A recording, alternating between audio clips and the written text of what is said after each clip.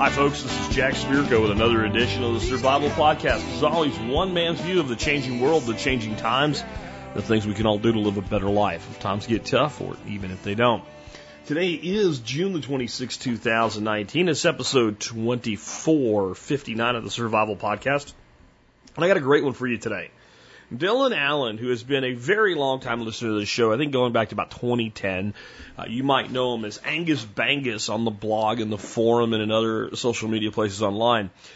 He recently embarked on it wasn't a 3-hour cruise, it was a multi-day cruise in a sailboat across the Atlantic Ocean. His boss asked him, "Hey, do you think you can help me move this sailboat across the sea?" And he said, "That sounds like a fun thing to do." Fortunately, being a listener to TSP, he went out well prepared. That ended up being a very, very good decision because some things went really right and some things went really, really, really wrong. I mean, big time. And it was being prepared that helped him indeed get home. And he has a story of true survival and some fun and things that went right as well today, and what being prepared meant out on the open sea. This will be a good episode for everybody, not just those of you who might have a hankering sometime to try this type of thing yourself. Before we get to that, though, let's go ahead and hear from our two sponsors of the day. Sponsor today, number one today, is Western Botanicals. I have always sought first to use herbs in my healing. That's always where I've gone first. I've said this many times, but if, I need modern medicine, I will go there. Whether it's an Advil or a surgeon, because let's say I have a yield sign on my spleen, I want modern medicine for certain things. But in a lot of situations, you really are better off trying the natural cures that nature has for us. The problem you get into, though, is there's an awful lot of snake oil salesmen in the world of herbs. Western Botanicals is a real company with real people that really care about you.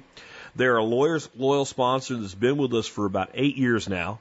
They give away their discount membership program that costs $50 for free to MSB members. And if it's legal and herbal, you'll find it at Western Botanicals. And everything there is either wildcrafted or organically grown.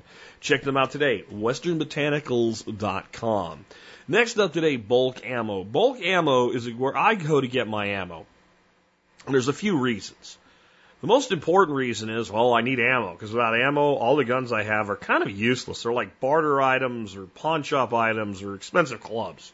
You got to have ammo to make your gun do what guns do, to train with it, to defend your family, to put food on your family table. You need it for all of it. The next reason is pricing and the selection are great. The third reason and the big reason is the speed of shipping. I don't know about you guys, but my time's valuable to me, and going into a store and having to deal with people, if I don't have to, I don't want to. Man, when I order my ammo from Bulk Ammo, it ends up on my front door so fast. Amazon Prime ain't got nothing on these guys. Check them out today, bulkammo.com, and of course they do a discount for members of the Members Support Brigade. Last but not least, remember, if you want to support this show and the work that we do, the easy way to do that is join the MSB. That'll cost you $50 a year. In return for the $50 a year, you'll get a bunch of cool content. The big thing is you'll get discounts on things you're probably buying anyway. I'm going to make a commitment to you. If you get in there, look at all the discounts. Make sure you don't forget that you have the membership. And whenever you're going to buy something in the world of preparedness and lifestyle design and homesteading, all that stuff, you check first and see if there's a supplier there that has what you need. And you use your discounts. That over the year, you won't just get your $50 back. You'll probably end up at least doubling your investment. That's smart money, and that's how I built the program. And at the same time that you're making a good investment for your own financial needs, you're also investing in the show that you listen to 5 days a week. So do consider doing that. It comes out to supporting the show at about 18 cents an episode.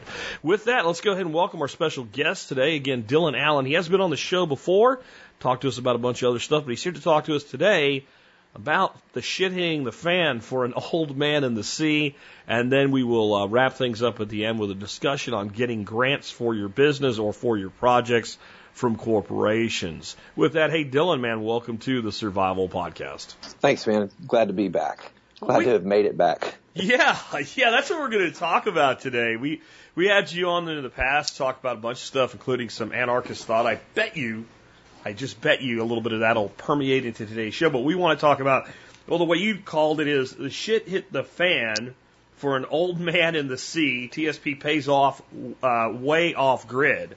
Before we get into that, tell people a little bit about yourself, Dylan, man. Who are you? You take us back to, I don't know, high school, spacing out in study hall or something, and how you end up where you are today.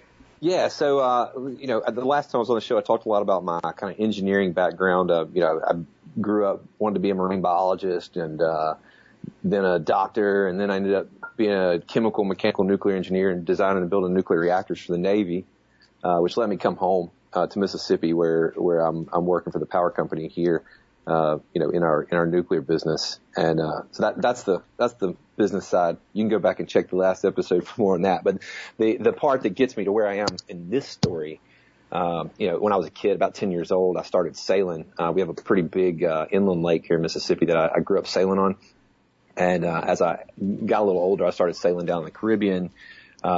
Did some time in the Navy, not on a ship primarily, but I was out to sea a few times on some ships. And so I've always had just a deep love, for the sea. And, my boss, recently bought a boat and he's like, "Hey, can you help me move this thing?" And I said, "You know what? I sure can." And so we started the planning effort for this thing. And, that's what brought me to where we are. So.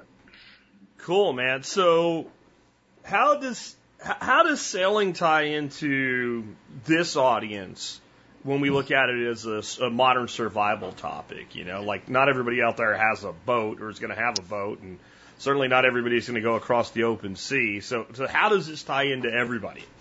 Right. So, way back, you did an episode with a sailor that lived aboard a sailboat, and it's very similar to off-grid living. For this particular passage, when we left, we were going from Houston, over to Gulfport, Mississippi is where we were aiming. We ended up in New Orleans. When you're out there, you're just at the whim of whatever Mother Nature and the laws of physics deem appropriate to throw at you. And, for this trip, she decided to warm up in the bullpen for the first couple of innings, but once she came out throwing heaters. Once we're out to sea, we're literally off grid. And out beyond even radio range, no communications or systems support beyond what we took with us. And even if we did turn in and head for the coast, where we were, the coastline where we were is primarily just big industry or just sparsely inhabited wetlands that are receding into the ocean. In southwest Louisiana, there's nothing. There's no people. There's nothing. There's some fishermen. You see some commercial traffic, but it's wasteland. It's nothing. So it's as out and off grid as you can get, without going out to the middle of the Atlantic somewhere. Gotcha, man. And before you left, you mentioned to me that you were planning to fish on this trip. So with the things that ended up eventually happening, yay, fishing done while you were out there? And if so, what was it like? Yeah, we took some spinning gear. We had 4 rods stacked on the back of the boat, and the hooks never came off of the rods there. But, most of the hours with hooks in the water actually came from trolling with some hand lines. There was a YouTube channel I saw. It's called Sailing Nahoa. And they showed me via YouTube how to basically trail, some, 200-pound test back there and I dragged 2 lures high and 2 lures low. And, just with some like deep diving lures. And, you put this thing called a teaser right down the middle that basically just bubbles up the water to get any predator fish that might be there interested and tracking, and then hopefully they'll hit your lures.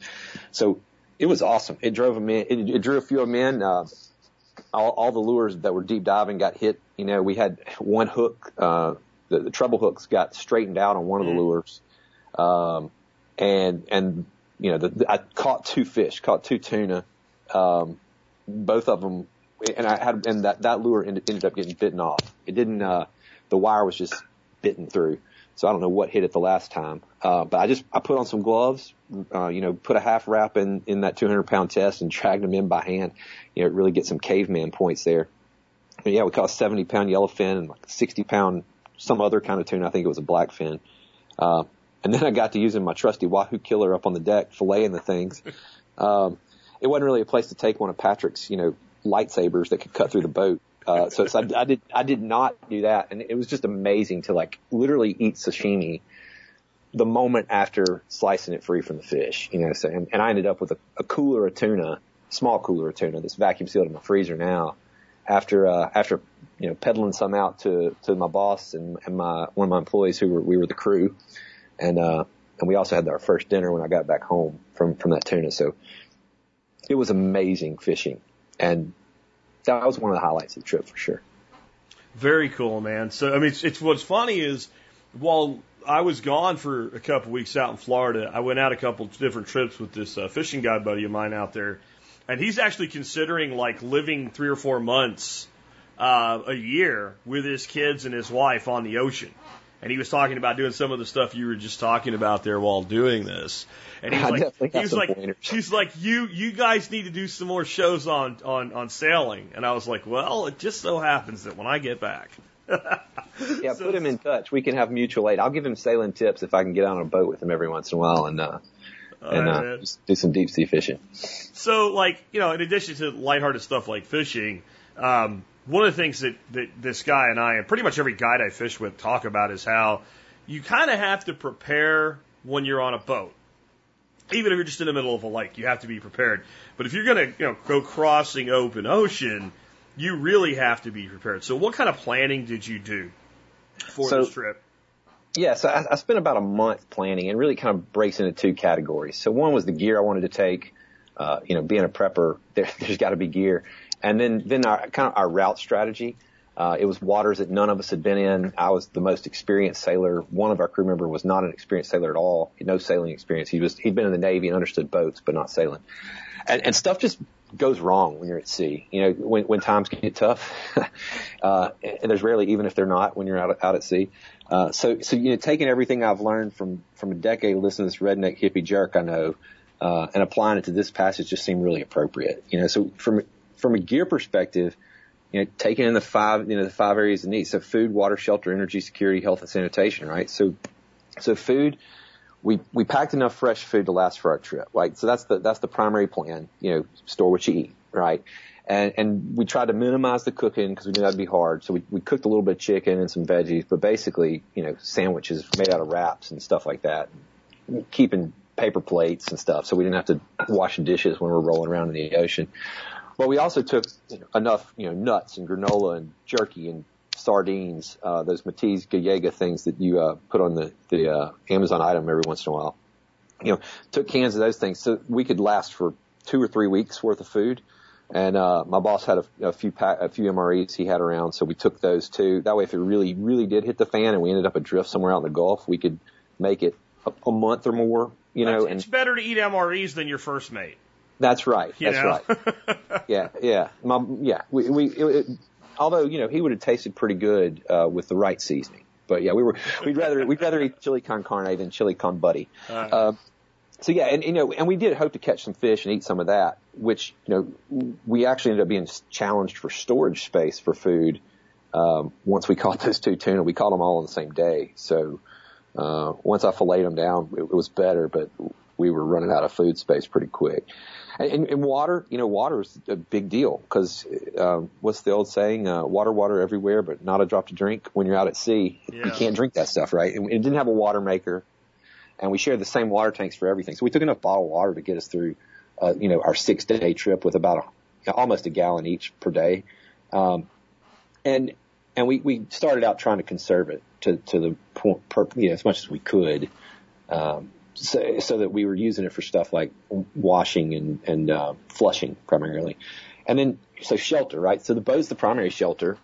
But when you're sailing, you're spending most of the time up deck in the elements. So I brought 3 sets of rain gear. Everybody made fun of me. We don't need that on this trip. And I had some light duty pants and a jacket in case it got a little cooler because we were all expecting swimsuit and t-shirt weather. But recall that Mother Nature was warming up in the bullpen, right?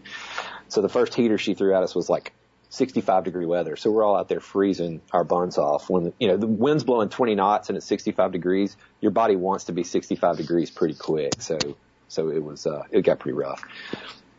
And then from an energy perspective, obviously we had wind for propulsion. We're a sailboat. And from my perspective, it was really the goal to use it exclusively sailing, to the extent we could, except when we were motoring around in harbors. But we had 2 tanks of diesel, a main and an aux tank of diesel. But once we pulled away from the port, that's really all we had from an energy perspective. The boat didn't have solar or wind generating capability. And after the doozy of the trip I'm going to go through, you'll understand why my boss has decided to add some solar to the boat. And then for security, right? You're out at sea, right? What could go wrong? The owner and I are both pirates. Yeah, exactly, pirates, matey, right? And I joke about being a pirate, but there are legitimate pirates, and we weren't planning on going any place where there's been reports of pirates, like down close to Mexico or the Honduran coast. But we are both concealed carry permit holders, and we're legal to carry in Mississippi, Louisiana, Texas.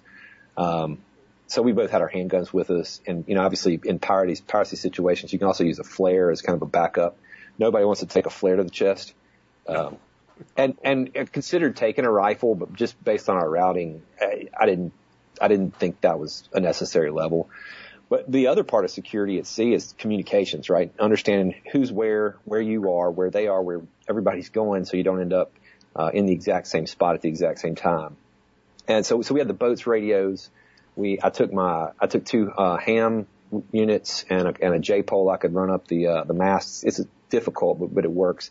And then a number of handhelds. We had 6 or 8 handheld VHF radios, so that 2 is 1 is none. I don't know how high 7 or 8 is. I don't remember what Steve Harris says, but we went as high as we could. We were every pocket had a radio in it. And health and sanitation. So the boat uses the same water for flushing, rinsing, showering, and we were far enough that we could pump the waste overboard. So we tried to limit the water usage to just for flushing and hand washing. As it turns out, the stern of a sailboat makes a very scenic urinal. You're always facing downwind, so it works, and the ocean doesn't care, right? And we planned to shower from a health and sanitation perspective. But that, we took some baby wipes just in case. I figured I could take a field expedient shower with a baby wipe like I did back when I was in Central America. And that worked out for us because we used the baby wipes more than we used the shower. So that's kind of the gear aspect of it. The route strategy, that's the one that it was the most difficult planning I've ever done. So the Gulf of Mexico, for anybody that had never been out there, is just littered with oil and gas rigs. And on the chart, there's these areas called, quote, safety fairways. There's still rigs in that area, but they're required to be lit at night. Okay. So outside those fairways, to use a golf analogy, you're in the rough. Like the rigs may or may not be lit up. They may or may not have any kind of indication that they're there. And during the day, no big deal. You can see them coming from and miss them just by miles. But at night under a new moon, you can't see squat. Even with a Q-beam coming off the bow of the boat, you only have a few hundred yards to react when it comes out of the shadows. So, we had radar, but some of the gas rigs out there are just like a telephone pole sticking out of the water and don't have a huge radar signature. So, you might get within a mile or two before you know they're there. And that only gives you, moving 6 to 8 knots, that only gives you about 10 to 20 minutes max to react. So, 2, 3 in the morning, end of a watch, you're tired, it's dark. You really got to be on your P's and Q's. So we were planning to stay in the safety fairway. And the wind prediction said it was going to be good to go. It was actually going to work out perfect, shifting from the northeast all the way around to the south, which was going to let us be on a very comfortable point of sail the whole way. But that didn't really work out. So it was a longer route. We said, we're going to go an extra 60 miles to stay in the safety fairway. And then once we figured out that we could actually navigate pretty well with the radar, we said, okay, we're going to cut the corner a little bit. But that was it. So that, the planning, and I was printing out maps every night. My boss and I were on the phone way more than we are typically, just doing our day job, right? He'd call me, I'd call him, and he'd text me at 1 a.m. So you still awake? Yeah, I was just looking at this map. And as it got close, we were on the phone a few hours a day outside of work talking about details of weather planning, wind planning, and where we were trying to go. So plan, and then execute. So, yeah. Very cool, man. So, we're going to talk about what went wrong. Let's talk about a happier subject first. What went right in this trip? Yeah, so like the basic route we picked that we planned, that went pretty well. And like I said, we did cut the corners through some water that was way more densely packed with oil and gas rigs, but we didn't do that until we had gone a whole night inside the safety fairway and operated solely with the radar, because it was all of our first experience doing that. And I talked to some Coast Guard folks that I know who said, look, if you got radar, you'll be good to go. But we didn't want to test it until we were in a place, we wanted to test it in a situation where we knew it was safe before we went to a place where, you go clang in the middle of the night, and then you go bloop, bloop, bloop. And yeah, the fishing, as I mentioned, it was spectacular. I'm now confident that I could feed myself with relatively little effort. The effort's just making sure you've got good connections on your leader wires and stuff so that they don't heavy leaders and spare hooks. That's right, heavy leaders, spare hooks, and spare lures. And the lures are actually relatively simple, so you can stack a bunch of them in. And if I had it to do over again, I would have had a little bit more ready for that. But it was amazing. And I didn't use the fish. I just filleted the fish and tossed the rest back in the ocean to let whatever wanted to eat it. But if I was out there in a survival situation, I would have been using much more of that fish as bait. And I would have had some bigger hooks for bigger fish once, kind of move up the food chain. You kind of mentioned being out there and being surrounded by water but not being able to use it. You're also surrounded by salt. It's pretty hard to get to. So I guess long term, with that in mind, salt would be a good addition, because you could salt that fish, because you're always limited on cooler space. We're about to do a floater trip pretty soon out to Pareto Spar, which is kind of out in the area where you guys were. And the limitation, even with a boat made for doing it, is, well, there's only so much room. That's right. There's only so much room for the fish, so that's a thought there. Anyway, please continue. Yeah, it's not like a campground where you can just go a little further and a little further and a little further. No, we had 40 feet long and 14 feet wide. I guess the benefit is at night you only have to miss those rigs by 14 feet. Yeah. Yeah, and so other than that's about it. That's where what went right kind of ends for me. Fishing, and we kind of followed the route we originally intended to, but we did cut the corners. So I'm just speculating here, but I'm kind of thinking, let's say that you had done this thing and you got in the boat and you just sailed your ass to where you were going and everything went perfectly. I probably would have got an email about it, but not an interview request. So that leads me to my next question. What went wrong? So let's start with water, right? So, I mentioned earlier that we started out with the mindset of conserving water, because we know you never know what's going to go wrong. And if you assume everything's going to go right early, you run out of resources. On our way out of Galveston Bay, right? So we're coming out of Houston, out of Galveston Bay.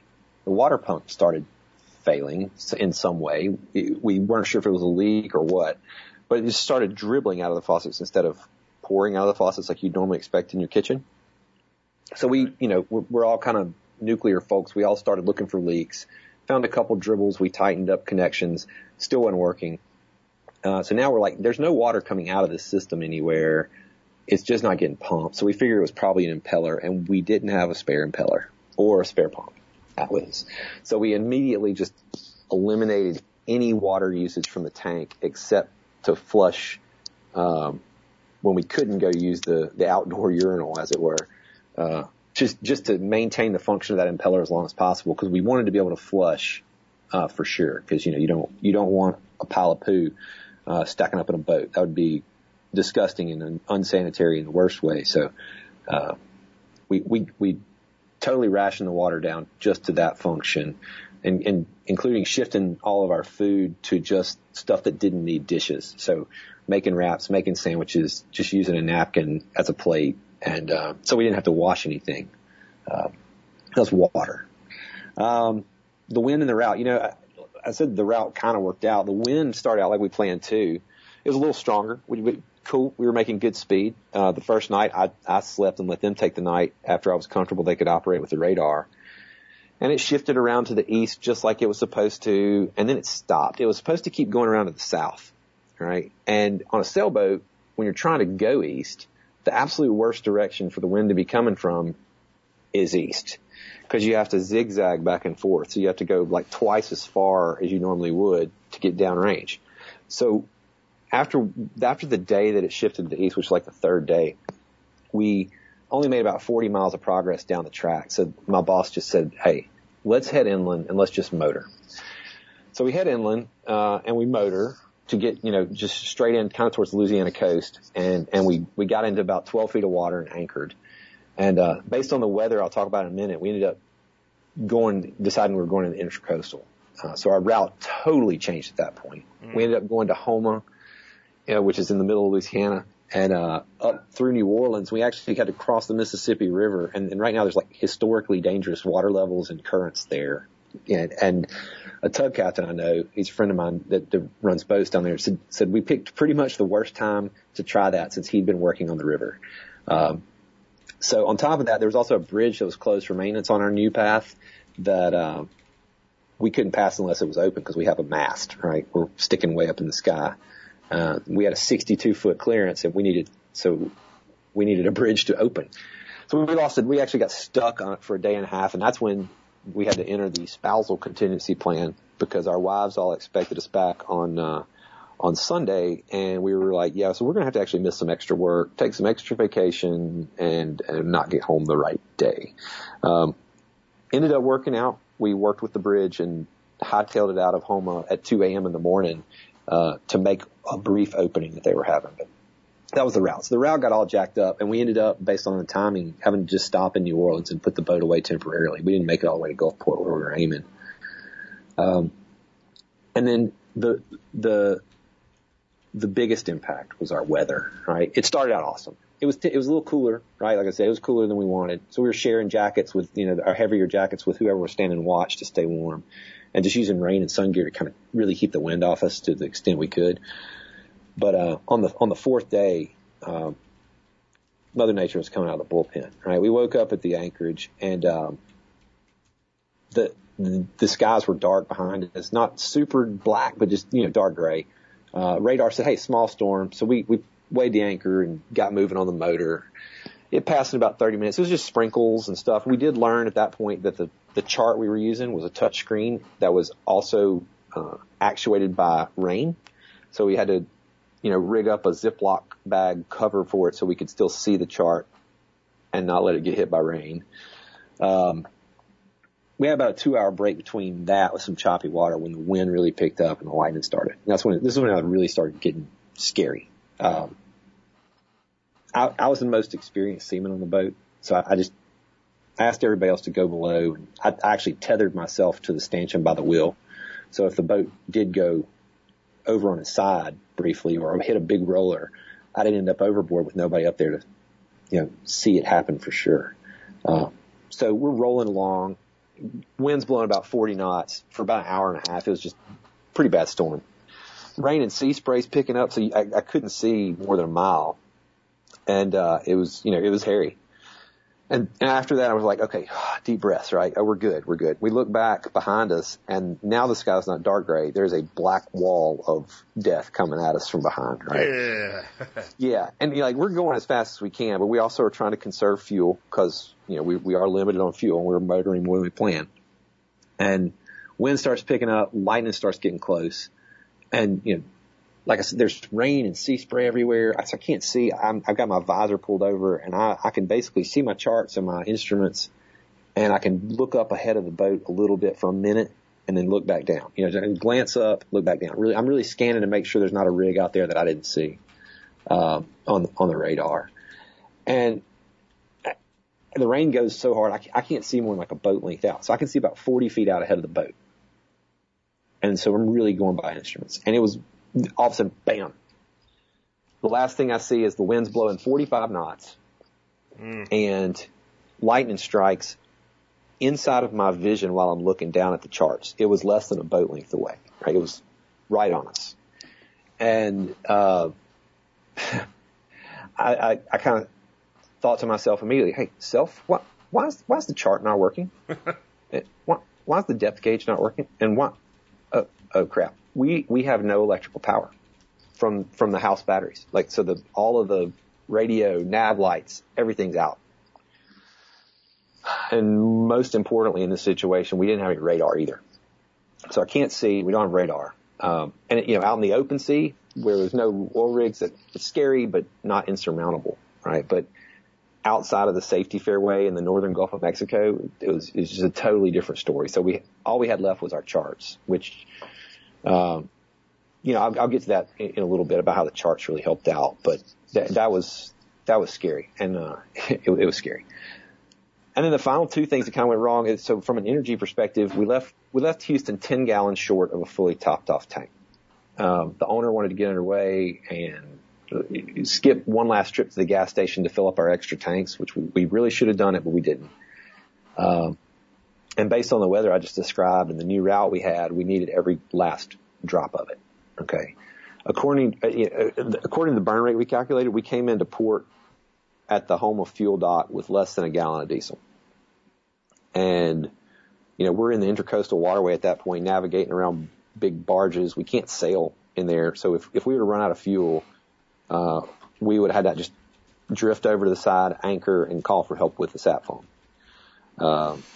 So it got really hairy with a fuel perspective. And that was, all of us admitted to ourselves that was stupid, right? 10 more gallons of fuel would have gotten us, all the way home. And we saved ourselves an hour and potentially cost ourselves very dearly, from, safety and material perspective. And then electrical, this is the kind of whiz kid thing that I was scared to watch, but happy my boss was willing to do it. The lightning strike was really close by, right? And, it may have hit the boat with a little bit of the current, don't know, but we lost all electrical and instruments, right, at that point. And we couldn't do anything about it in the middle of the storm because we're pitching and rolling. They're getting thrown around down below. I'm up on top of the boat, again, strapped to the boat with a tether. And this storm lasted a few hours, and we're getting close to the end of the day. Like, it is not bright outside at this point, and we don't have any nav lights. So, we had to come up with a way to get to that, and that's kind of where I guess the rest of the story goes as we get through the rest of this. So, with all of that, not exactly being smooth sailing, how did some of the preps you made pay off and help out here? Right. So we had extra drinking water, right? Which I thought we had enough drinking water really to last us the whole week. And that was turned out to be great. We thought, hey, baby wipes for showers. I got a little grief about that when I brought on the baby wipes, but I'm like, no, trust me. I've done this in really bad conditions. This is going to be a breeze doing it on a boat. It'll be easy. And like I said, we had the ocean as a urinal. So that really helped us, with the water issue once the water pump went out. It sucked, cause we were getting a little raunchy, smelling, but it works. And then in changing the route, it was very nerve wracking at first for me, because of just the density of the rigs up close to the Louisiana coast.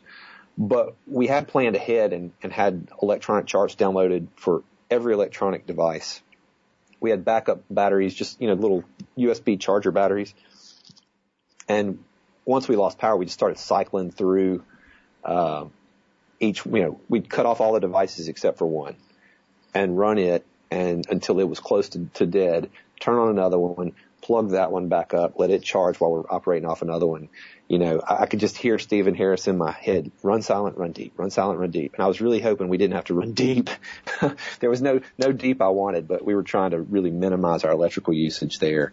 And so that's the planning just really helped out there. And I got a lot of grief for all my prepper bags of stuff I was bringing. The only bag I did not have to go to of all the 6 bags I took, was my first aid kit from Doc Bones and Nurse Amy, right? That's the only one I didn't have to go into. We were able to handle everything with just Band-Aids, that happened. So it really paid off big time. Well, it's good when you don't have to go into the first aid bag, man. That's always like, you're glad it's there, but you're glad that it's just there and you don't have to go into it. When the planning didn't help, what finally got you home? So, really for all of us, it was kind of the survivalist mindset, systems thinking. Like, what do we have to work with in the situation that we find ourselves in, right? How can we use those things to get the most out of our situation as possible? And, neither of the other two people on the boat were TSP listeners, but all of us have a similar mindset in the way we work through things. And that was just a huge asset when it hit the fan. All right, well, how do we clean it up? Like, how do we clean it up? Let's get the fan clean again. And then, like having the backup charts, having spare electrical wire and termination kits. It's good that we thought about it, but like, what are we going to do with some spare wire and termination kits? Once we got in the channel, my boss like rigs up a temporary like 6-foot black cable and 6-foot red cable and rewires the battery that the diesel was driving over to the electrical panel that drives all of our stuff so we can get our lights on about 30 minutes before dark. Right? So now we have lights, chart, radio again, but we're running off the diesel battery instead. But, we literally said, hey, let's get some termination kits so we can make up a wire if we need to. But no idea what we're going to do with it or if it's going to be useful. But just being able to think in that situation. I have another battery that's available to me. I'm going to get that one hooked up to this electrical stuff in some way or fashion. It's all 12 volt DC. We can make this work. So that was really it. And it was pretty amazing. Some of the ingenuity, when we lost all electrical, we're out there, like I said, 40 knots of wind, flopping back and forth on the waves. And, I'm tied to the front looking like, to the wheel like Captain Ahab. And, my buddy who was on the boat with us who works for me, he's standing in the gangway looking up at me, in the passageway, looking up at me, holding my cell phone as the chart. And he's saying, hey, you need to come right about 5 degrees because there's a rig up about 3 miles. You need to come right about 5 degrees. All I have is the magnetic compass on the boat, right? Because the chart's out, all the electronics are out, but I had a little floaty compass. And I'm like, I don't know if I can tell if this is 5 degrees. I'm going to start averaging out over here because the waves are just bouncing you back and forth. But being able to think, okay, I still have a chart. I just can't see it. He can communicate to me. And we have one instrument that'll tell us basically where we're going. And people navigated the world for hundreds and thousands of years with this. We can handle it. It was just thinking on your feet and what do you have that'll work? And that, a lot of that I learned here. And we've all learned that somewhat in our jobs. And, being able to put that to work, it was wild. Awesome, man. So, what was your favorite part of this experience? It sounds like there was good and bad. Yeah, so it's hard to have like one on this one, right? It was definitely an experience that so catching the tuna, right? It was super exhilarating. I thought that was going to be my favorite part of the experience. I was stoked about getting the fish out there, and when I caught them, it was like I've never screamed fish on as loud as I did when I saw that first tuna. It was just amazing. And being as far away from civilization as you can really get in a place where the Milky Way really looks like milk in the sky, and kind of just getting in tune with the stars and the wind and the waves and the rhythm of that. And, the peace of that, it's peaceful and awe-inspiring. We saw a green flash, which as the sun sets, the images of the sun kind of stack up if there's the right atmospheric conditions. And for just a moment at the end of the day, there's this color, it kind of lights up green, just as slightly longer than the sound of a snap, just slightly longer. And we saw one. It's my first one I've ever seen. Sailors talk about it because you see it at sea more than you see it on land. But that was amazing. But my real favorite part, I think, and the thing I'll be telling my grandkids about, isn't the tuna and isn't the stars, but it's really the story of when the shit hit the fan, right? It wasn't the end of the world as we know it, but it was the momentary end of the world as our crew knew it, right? We were up a creek without a paddle. And we really just all felt that adrenaline rush that comes at you when you're under just an immense amount of stress. And luckily, you never know how people are going to react under stress, right? Some people freak out. Some people go to town and get busy. And luckily, all three of us kind of had that laser focus reaction. And, we worked together to get through some pretty serious, dangerous things: wind, waves, lightning, invisible oil rigs, emergency electrical work while the boat's pitching around. While I was up by myself on top of that boat during that storm. And my buddy's looking up at me, supporting me with directions. And they're both looking at, knowing that I have their safety in my hands. I was scared, right? It was scary. At some point, it's super loud out there. There's wind, waves, rain. I broke out into like the hymns I knew as a kid, just singing them to myself in the wind. But after I calmed down a little bit and really focused on what I had to do, I got to a pretty peaceful place of just like, okay, this is the situation, accept it. And all of us just put our past experience into play to get ourselves home. And, that mindset that you've helped me hone over the years, and that, the things I've learned from you, I've taken other places in my life, is really, a solid part of the mental side of it that helped. And, for that, I'd really like to thank you very much for what you do for me and for everybody else in the audience, because when you get in a situation and you can just ground yourself and say, okay, what do I have? How can I make it work? And we're going to push through this until we can. It was an amazing experience. So I think my favorite part was being pushed to that level and having an opportunity to, I believe in myself more than I did before that experience. Getting through it and having that, and to be able to look back at that now and say, hey, like I actually was able to do this. And that memory now is something you just have. Like, that's right. There's no repossession crew that can come out and take that away from you. And when you're an old man crapping your pants, you'll probably still remember that. I mean, that's something that's hard to top, really. Yeah, that's right. And it gives you confidence. Like, okay, if I can do that, what is it that I can't do, really? If I want to put my mind to it, put the plan together, execute the plan as best you can, and be ready for contingencies that may happen when they happen, so that you can survive it and really thrive through it. Because as soon as we were through that storm, when we got electrical power back up and we got tied off in Houma, the rest of the time was a party. We made it, and now it's just moving through the intercoastal, enjoying life and the freedom of that, right? There's nobody out there telling you where you can be, what you can do. You go where you want to be, and you go when you want to go. And, there's that certainly scratches the itch for me of, kind of wanting to be out and away, on my own terms, which is difficult to do in modern life. But this experience was definitely that for me. Awesome, man. So what would your advice be to someone that's considering maybe doing something like this? So, do your research, right? If you've never been on a boat, don't start with this. Learn how to operate a boat. Read about boating. Read about whatever the activity you are going to do. Read about it. Watch YouTube videos about it, and ease your way into it. Don't go on a sailing passage before you know how to sail a small dinghy like a sunfish or a laser or something.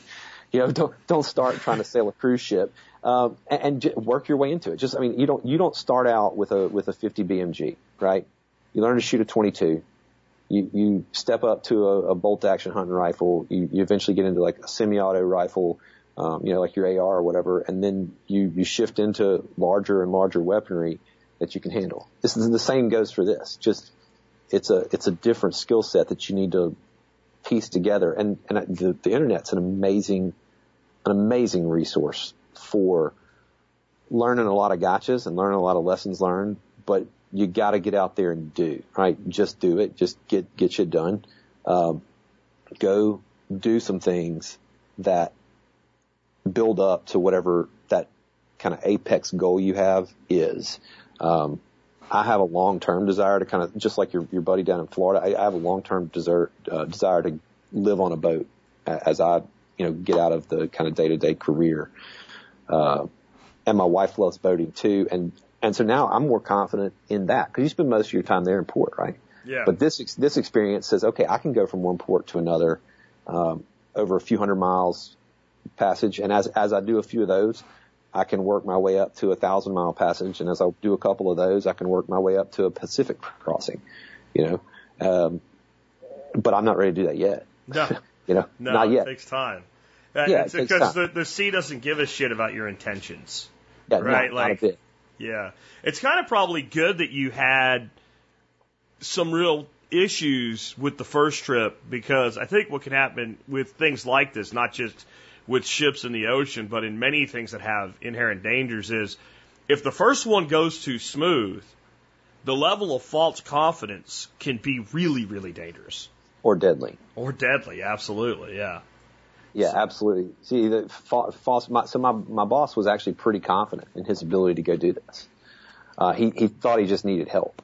And, single-handing those things is almost deadly out there because of the rigs, right? You might sail into a rig that you didn't know was coming when you fell asleep. But when I got out there, I realized, okay, he has not sailed a boat this big in wind like this before. Yeah. So I had to really refresh him on sailing, and I had to teach, my employee that was with us, I had to teach him how to sail. And I knew he would pick it up quick because he is a boater, but, my boss was confident. He's like, I got this. And after day 2, which had gone swimmingly from my perspective, I mean, we'd been out there, I slept. They were like, oh, it was so bad last night. I didn't feel a thing. It was nice, easy. We're like 3-4 foot seas, 20 knots of wind. Sailor's dream. It was wonderful. Yeah. And they, my boss was standing there kind of wide-eyed going, oh my God, what have we gotten into? And I'm like, this is perfect. And when it really hit the fan, there was a few moments of him like deer in the headlight. Oh my God, we're going to die. I'm like, look, we got this. Yeah. Here's what I need you to do. Here's what I need you to do. And here's what I'm going to do.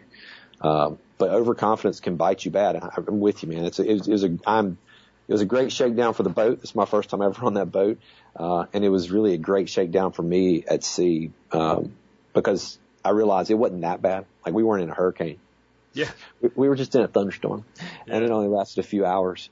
So it could be much worse. And they're not making a movie about you and putting a monument up in New England. That's right. That's right. No, I'm sure if you've seen that movie and you know what I'm talking about, there's maybe a few flashbacks when you saw that wall of shit behind you. Yeah. And you're going, we're not going to outrun this. No, it's we're moving this fast and it's moving this much faster, and Yeah, the waves, the guys on the Atlantic will make fun of the Gulf of Mexico sailors because our waves aren't as big. They get these huge rollers coming in off the Atlantic. But in the Gulf, it gets angry. Like the wind is blowing it in one way, and then it gets really choppy. And so we were in 6 or 7 foot seas, which on a 40 foot boat is not horrible. On a sailboat is not that horrible. You might not want to eat breakfast, but it's not horrible. You can handle it. But when it starts coming at you 6 or 7 foot seas from 2 or 3 different directions, it gets nasty. But I certainly did not have to surf a 100-foot wave like Marky Mark. Yeah, so. Absolutely. So I think it wraps up that part a little bit, pretty well. You had sent me an email, and we've got a little time here. Do you want to maybe talk a little bit? You'd mentioned that your company does grants, and not necessarily specific to your company, but you could throw in a little bit here at the end maybe on people that are out there wanting grants for their business and what they can do with that. Right. So, okay, yeah. So the first, let me turn off my sailor brain and turn on my business brain. The biggest point I would say is, so first, the internet's your friend, right? Like, find companies that give grants. Most companies are pretty public about the community development that they do, right? The term du jour that you'll see out in business is corporate social responsibility. Not write that down. Corporate social responsibility. Okay. Google it. That's the organization that you want to find someone in, right? And the way that you figure out how to get the grant is not just off their internet form, right? You find somebody in a company and you start pulling the thread. If you were making a sales call, you'd find somebody that was connected to the company to get you in the door with somebody in the company to get you to the right person in the company to make that sale, right? So it's the same way with the grant. You're trying to sell yourself to that company. Why should they give you the money for that? How do you prove to them that you're fulfilling the mission that money is intended for? And filling out grant applications is the first thing, right? So go find them. Use the internet to find the places that have the grants. And then, to the extent practical, find a contact at that company and ask them to talk to the corporate social responsibility, or whatever they call it. You'll usually be able to find that organization or whatever it's called on the company's homepage, because, goodwill is a line item on the company's assets, right? Yeah. And the more things they do like that, the more they can bump that goodwill up, on their book. So, find somebody to talk to. Talk to other people in the nonprofit world.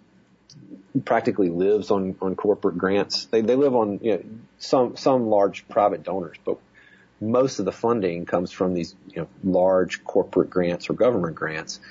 And using that network of people. So, hospitals, there are people that do charitable giving, American Heart Association. They may be able to help you find someone, you're looking for the right point of contact in the company, right? So that you can engage and make sure you understand what are they really looking for? Like what's behind the grant application and what are their real values as they would explain them to you? Because those are typically the people that are going to be making the decisions on the money. So that's kind of my first one. And second is don't be afraid to apply and tailor your application to what they're asking for. Sure. Right? Read their requirements. Make sure in some form or fashion you meet them. You don't just back to the sales example. I guess this is really more marketing. You might not 100% explicitly meet some specification when you're trying to sell a product.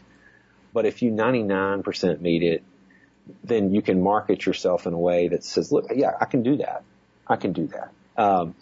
Use their language too with that. That's right. Like if they use certain words, that are very clearly buzzwords to them, make sure those buzzwords go back.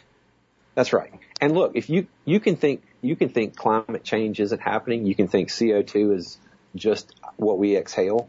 But if they think that climate change is happening and they think that CO2 is a problem and you're planting trees, yeah, capitalize on that. Yeah.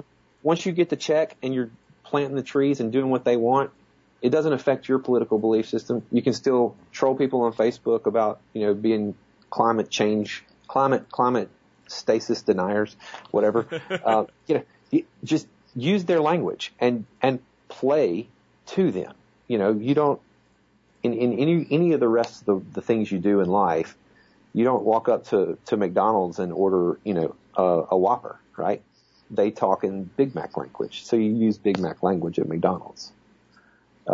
And really grants go that way. Tailor your presentation to any given organization, whether it's the government or corporation, with the words that their specific grant is using, and use their website, their corporate social responsibility, any of their public kind of marketing material about who they are and their values. Use those words because those words will resonate with the employees of that company that are making the decision. You may very well be talking to the person that wrote those words. That's right. Right. That's right. I mean, this guy gets it. Yeah. Okay. As long as you feel that way. I think one of the things I've learned with grants and with, if you're representing a charity and you're looking for a company to donate to it, anything like that, one of the biggest mistakes I see is people ask for too little. That's absolutely right. There seems to be sometimes like, if you're only asking for that much, not only do we have more to give, you can't be doing that much, right? So we're not going to get a big impact. And you might be able to get a huge impact with a couple $1,000, but if you're dealing with somebody whose grant budget is $1 million a year, how many people do they have to deal with to give them $2,000? So ask for as much as you can justify, and if you can't justify a lot, figure out how to. That's right. So, when we get a grant application, we can't give you $1 more than you ask for. Like if you say I need $2,000 for this unbelievably world-changing project I'm about to do in your service territory and it's going to be awesome, I can't give you $2,001. If you ask me for $50,000, I can say, you know what? This person really has a great plan. They've got a great idea. I can't give them $50,000. But what I can do is I can give them 10. Right? Or I can give them 5 or whatever the case may be. Or 49. But, right? Or you can give them 49,999. You just can't give them 50,001. Right. So go big, and if you can describe parts of your pitch that with less money you could do to make it easier for somebody, if it's an all or nothing 50,000, well then that's the smallest number you should be asking for. Yeah. You should be asking for more than 50. You should be asking for 100. Right. But if you only need 5 and you can ask for 20 and say, listen, if I have 5,000, I can do this phase of this thing. You could write contingencies into it. That's right. So that basically somebody looking at it doesn't have to guess what you would do with less money. You give them a path to success so that their money is going to something useful in the same direction, with a portion of the funds. Yeah, I would say like breaking it down by phases and saying I'm going for X to do A, B, C, and D. For Y, I can do A, B, and C. Like the more you do like that, the more that person's likely to find a way to work with you. And I think finding the people and actually talking to them is huge. Because somewhere in that organization, there's a person that's going to have either the total say or a big influence on a committee or something. And you want that person rooting for you. That's absolutely right. And they're the ones who can give you tips about, and I mentioned phasing, right? You want to be careful about saying, I can get 30% complete but there's no deliverable at the end for this amount of money, right? No. You want to say, I can deliver X for this amount of money. I can deliver Y for this next amount of money, and you get the whole kit and caboodle for this. But people in the organization that you talk to can lead and guide you, and it's going to be a different answer for different companies. Right. So making those personal contacts. So when they see your grant come through and they say, hey, look, no, we really don't have that in our budget. Here's a number that's really legitimate for us for you to ask for this year. They can help you hone it so that you don't go in, asking for 50 when they aren't going to give anybody more than $5,000 in a given year on their first year. So we don't give a lot of money to a first year person for most of our grants. Gotcha. We have some environmental grants that we can come in big with. Where there's, an environmental project and it works. So that can be a big number for the first time, but you have to have proven success to get that kind of dollars. Sure. Right?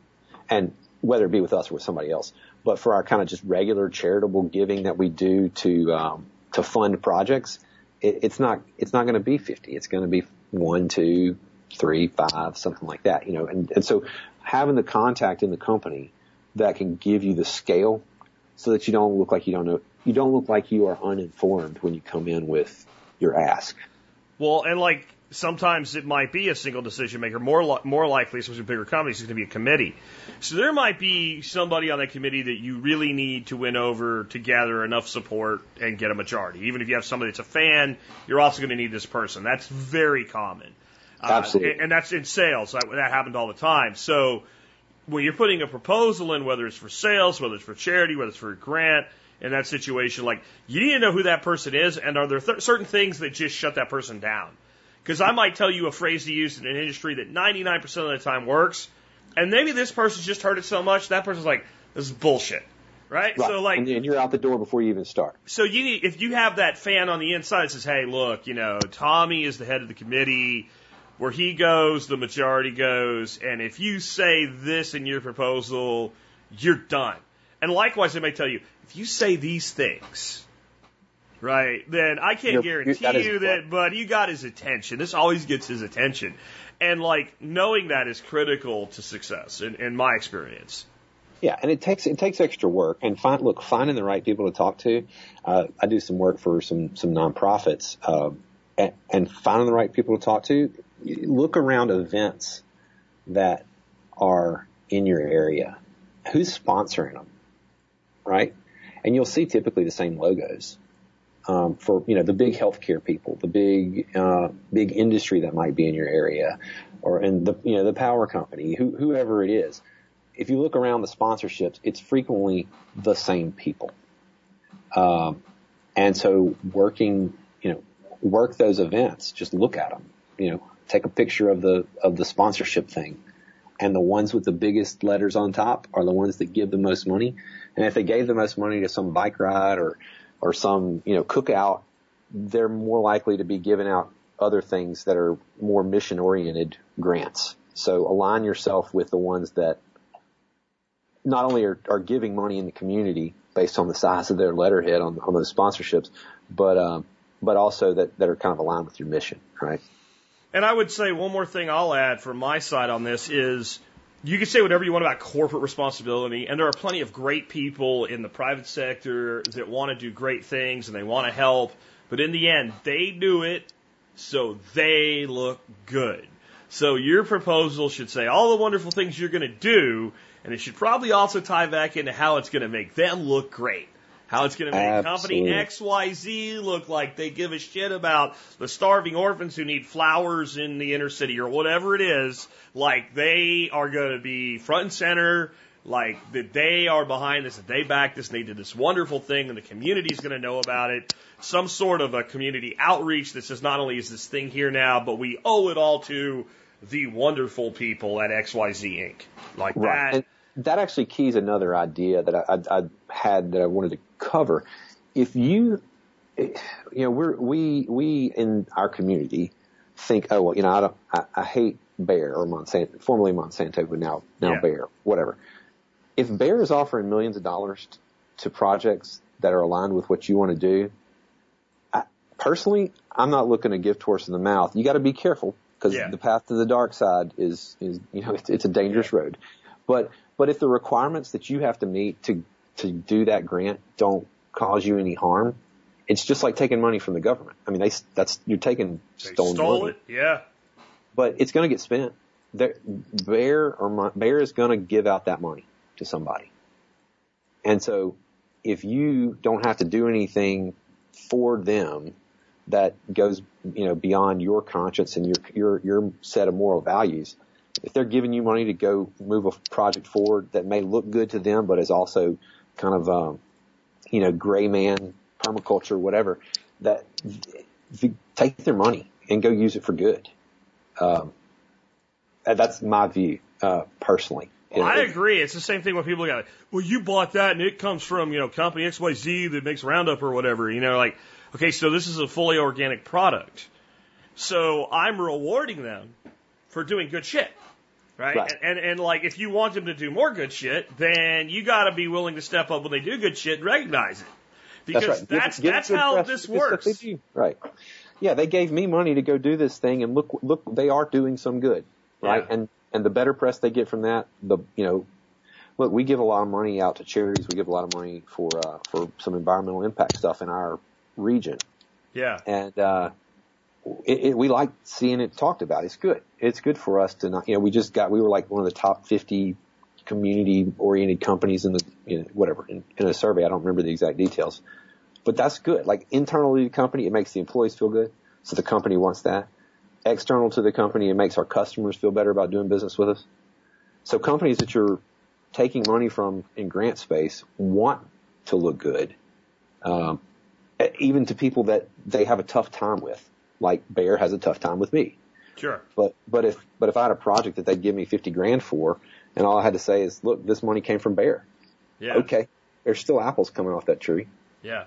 Well, Mr. Permaculture himself, Jeff Lawton, when I had him on the show one time and I asked him about Monsanto, his first words were, well, God, I'd love to have their research budget. Right.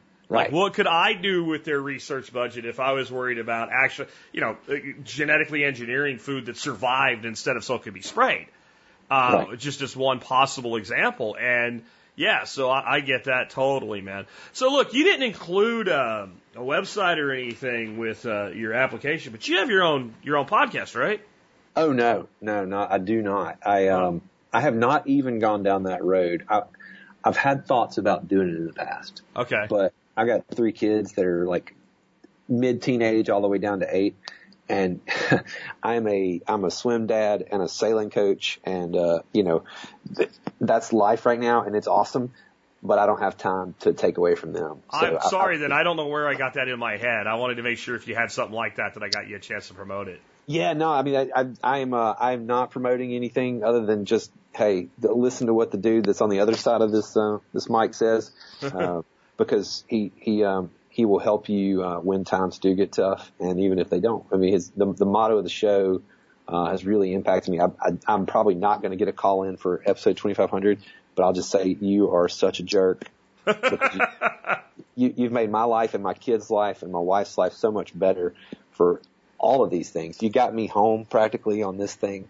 So I really appreciate all the things you do for me and the community.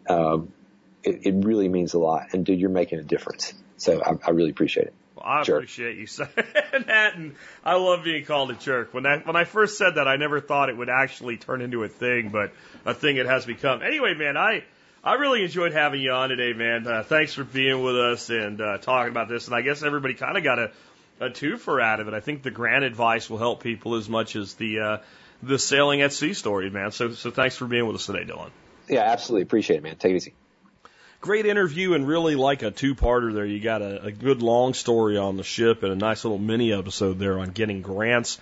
And as we were talking about, the advice that we gave applies to getting grants. It applies to general charity solicitation, and it certainly applies to corporate sales. They're really all kind of the same animal with a different end goal, but the way by which you execute is the same. And for some of you guys that own businesses, there are business-to-business grants out there that really can help lift your business, and suggest you take advantage of it. You do so, and you might find yourself enriched a little bit from advice you got here at the Survival Podcast. If you'd like to help enrich us back a little bit so that we can continue to do the work that we do, one way you can support us is really simple. I mean, there's almost no reason not to do this. You probably buy stuff online all the time. Next time you're going to shop online, start at tspaz.com. That's T-S-P-A-Z, tspaz.com. From there, you can see all the reviews that I've done on Amazon. You can just check everything out there. I've got everything alphabetized by category. You can just see the deals of the day on Amazon. But if you start your shopping there, no matter what you buy, you will help support us in the work that we do. Before the item of the day that I have for you guys today is one of my favorite things to talk about. Chef Paul Prudhomme is a guy that I grew up watching on TV on PBS back when I had exactly 4 channels to pick from, the 3 big networks and PBS, and he was on PBS. And I'd forgotten all about this guy until last year. I was out fishing with my fishing guide buddy Omar.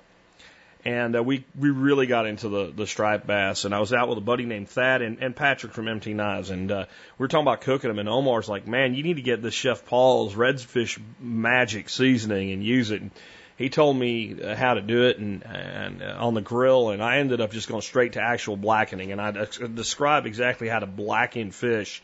But I definitely figured I would try it, because when a man that fishes for a living says something tastes good on fish, he's probably right. Well, you just said Chef Paul, so I didn't know it was Chef Paul Prudhomme. Well, when I found this stuff, I was like, oh, the big fat guy with the beard that looks like Dom DeLuise. And I checked into it. It turned out he had passed away in 2015, unfortunately. But this guy was really ahead of his time. Just when I found this, it brought back some great memories. And when I started blackening stuff, man, it just made things so damn good. It's one of my favorite ways to cook now. And I give away a bunch of recipes and ideas in the review today. So check that out and consider adding this stuff to your pantry. This really is some good stuff. Specifically, it's good on any kind of steaky fish, like mahi-mahi or cobia. It'd be great on swordfish. Really good on snapper, any really good firm fish. But the only fish I've done it with that I really didn't care for was catfish. Now, when you cook catfish at such a high temperature, it gets a little bit soft and it's not quite the texture I'm looking for. But a lot of your salted fish, your saltwater fishes are great. Scallops and shrimp are awesome. Let me give you the basic of how you do this. You take a stick of butter and you melt it. And you take your fish and you kind of just dredge it in the butter. You lay it one side down on a cutting board and sprinkle the stuff on it fairly heavy. Let it sit for a few minutes. Get a pan with butter in it. And I tend to use butter with some peanut oil to raise the smoke point just a little bit. It's going to smoke when you do this right. Or you can go to ghee, clarified butter, and then you get a much higher smoke point. And you get that butter hot. I mean hot. And you take that fish, you lay it seasoning side down in the butter, and hit the top a little bit of butter from the bowl to kind of wet the other side and sprinkle the other side with seasoning as well. Cook it till you get a good blackening, till you start to see it kind of beginning to cook through. Flip it over on the other side. Turn your pan like you're basting an egg, and take your spoon and spoon some of the butter over the top of it. Cook it till it's finished. Take it out of the pan. You may not cook fish any other way for the rest of your life. Check out Paul Prudhomme. He's got a whole line of stuff. The Redfish Magic is the only one I had tried so far. And then recently I just tried the Steak Magic. It was really good as well. I even give you a way to make your own if you want to. I give you the ingredients to make your own blackening seasoning in the PSS of the segment today. Give it a shot. I think you'll really like it. And on making your own, I gave you the ingredients. I think you'll find for what you pay for a 24-ounce can of this stuff, it's a lot. You can't really make it for less than you can buy it, and it is top quality. A lot of pre-mixed seasonings I'm not a fan of. That's why I'm such a fan of Chef Keith Snow, because it's good stuff. Because the pre-mixed seasonings usually is like powdery crap, and it just doesn't have a lot of flavor. This stuff, the first way I tried it was I opened the can and smelled it. I was like, oh my God. I took a pinch of it and ate it straight out of the can. I was like, I could eat this like popcorn. It's that good. Give it a shot. Chef Paul Prudhomme's Magic Seasoning Blends. And check out Chef Paul. You can find a lot of his old PBS show on YouTube in kind of syndicated rerun type things you can find that people put up. And I will say this about Chef Paul Prudhomme. When Chef Paul put together this blackened redfish magic seasoning, and just it was a blackened seafood seasoning at the time, and started making redfish with it, and brought it into a restaurant down in Louisiana. At the time, people looked at redfish, and redfish is a type of drum. It's a trash fish. Like, no one ate redfish. And they had to put limits on redfish. And the redfish now population is great, and there's plenty you can go out and catch, and there's slot limits, and you can take home plenty, and you put plenty back. But for a while, this fish was endangered. This fat man and this seasoning are why. That's how good it is. Give it a shot. Chef Paul Prudhomme's Redfish Magic Seasoning. You can find it and everything else I've ever reviewed at tspaz.com. And remember, if it's there, I own it. I bought it. I spent my money on it. I'll spend my money on it again, or I wouldn't ask you to. I also teased that I'm going over a walk for next week. I will be bringing it to you next week. It's worked out. It had some things I had to do because of stupid lacquer they put on it at the factory.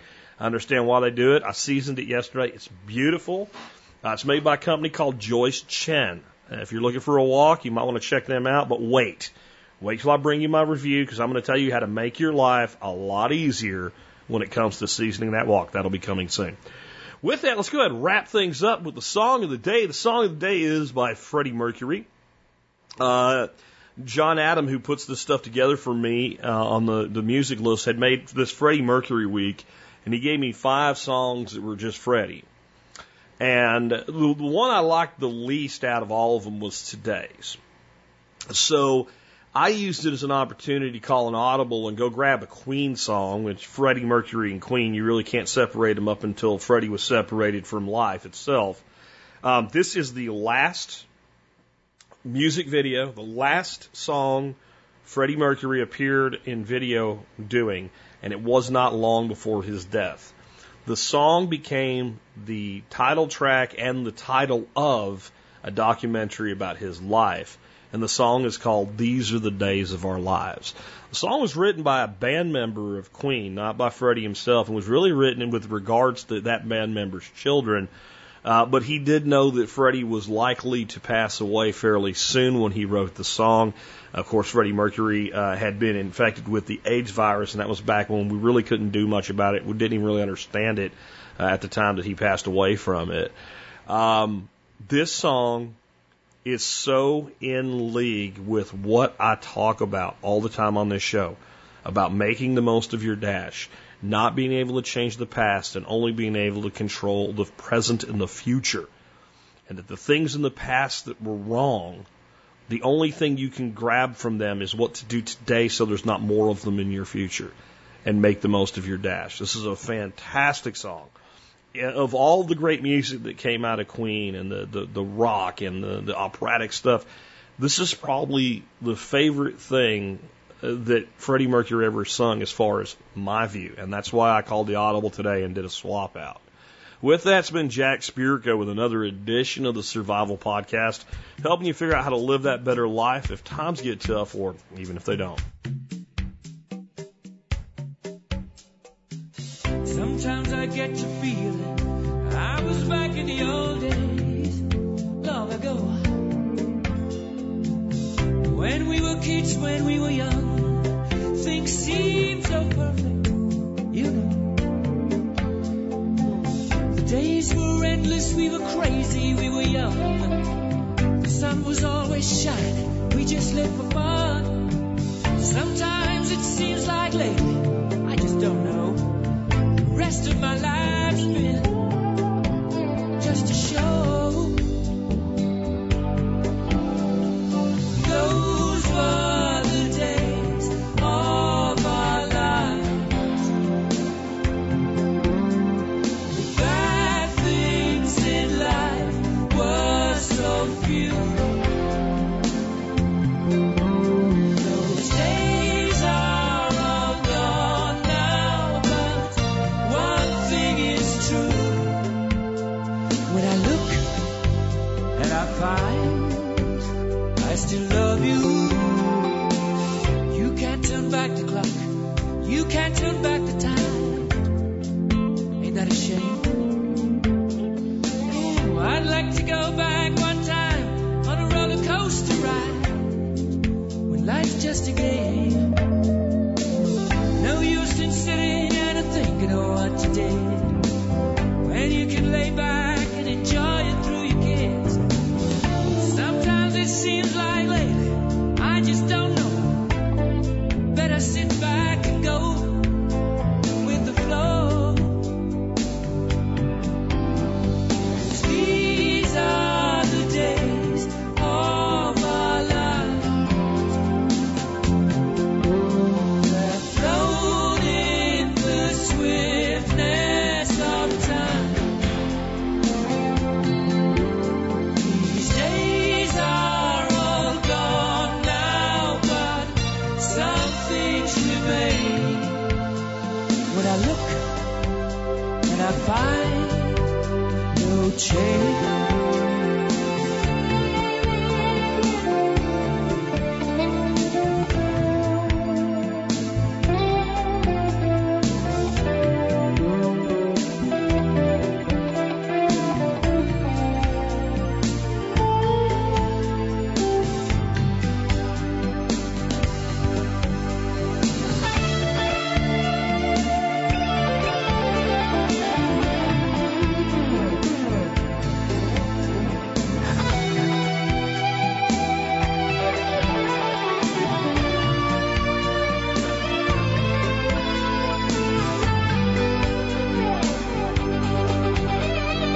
Those were the days of our lives.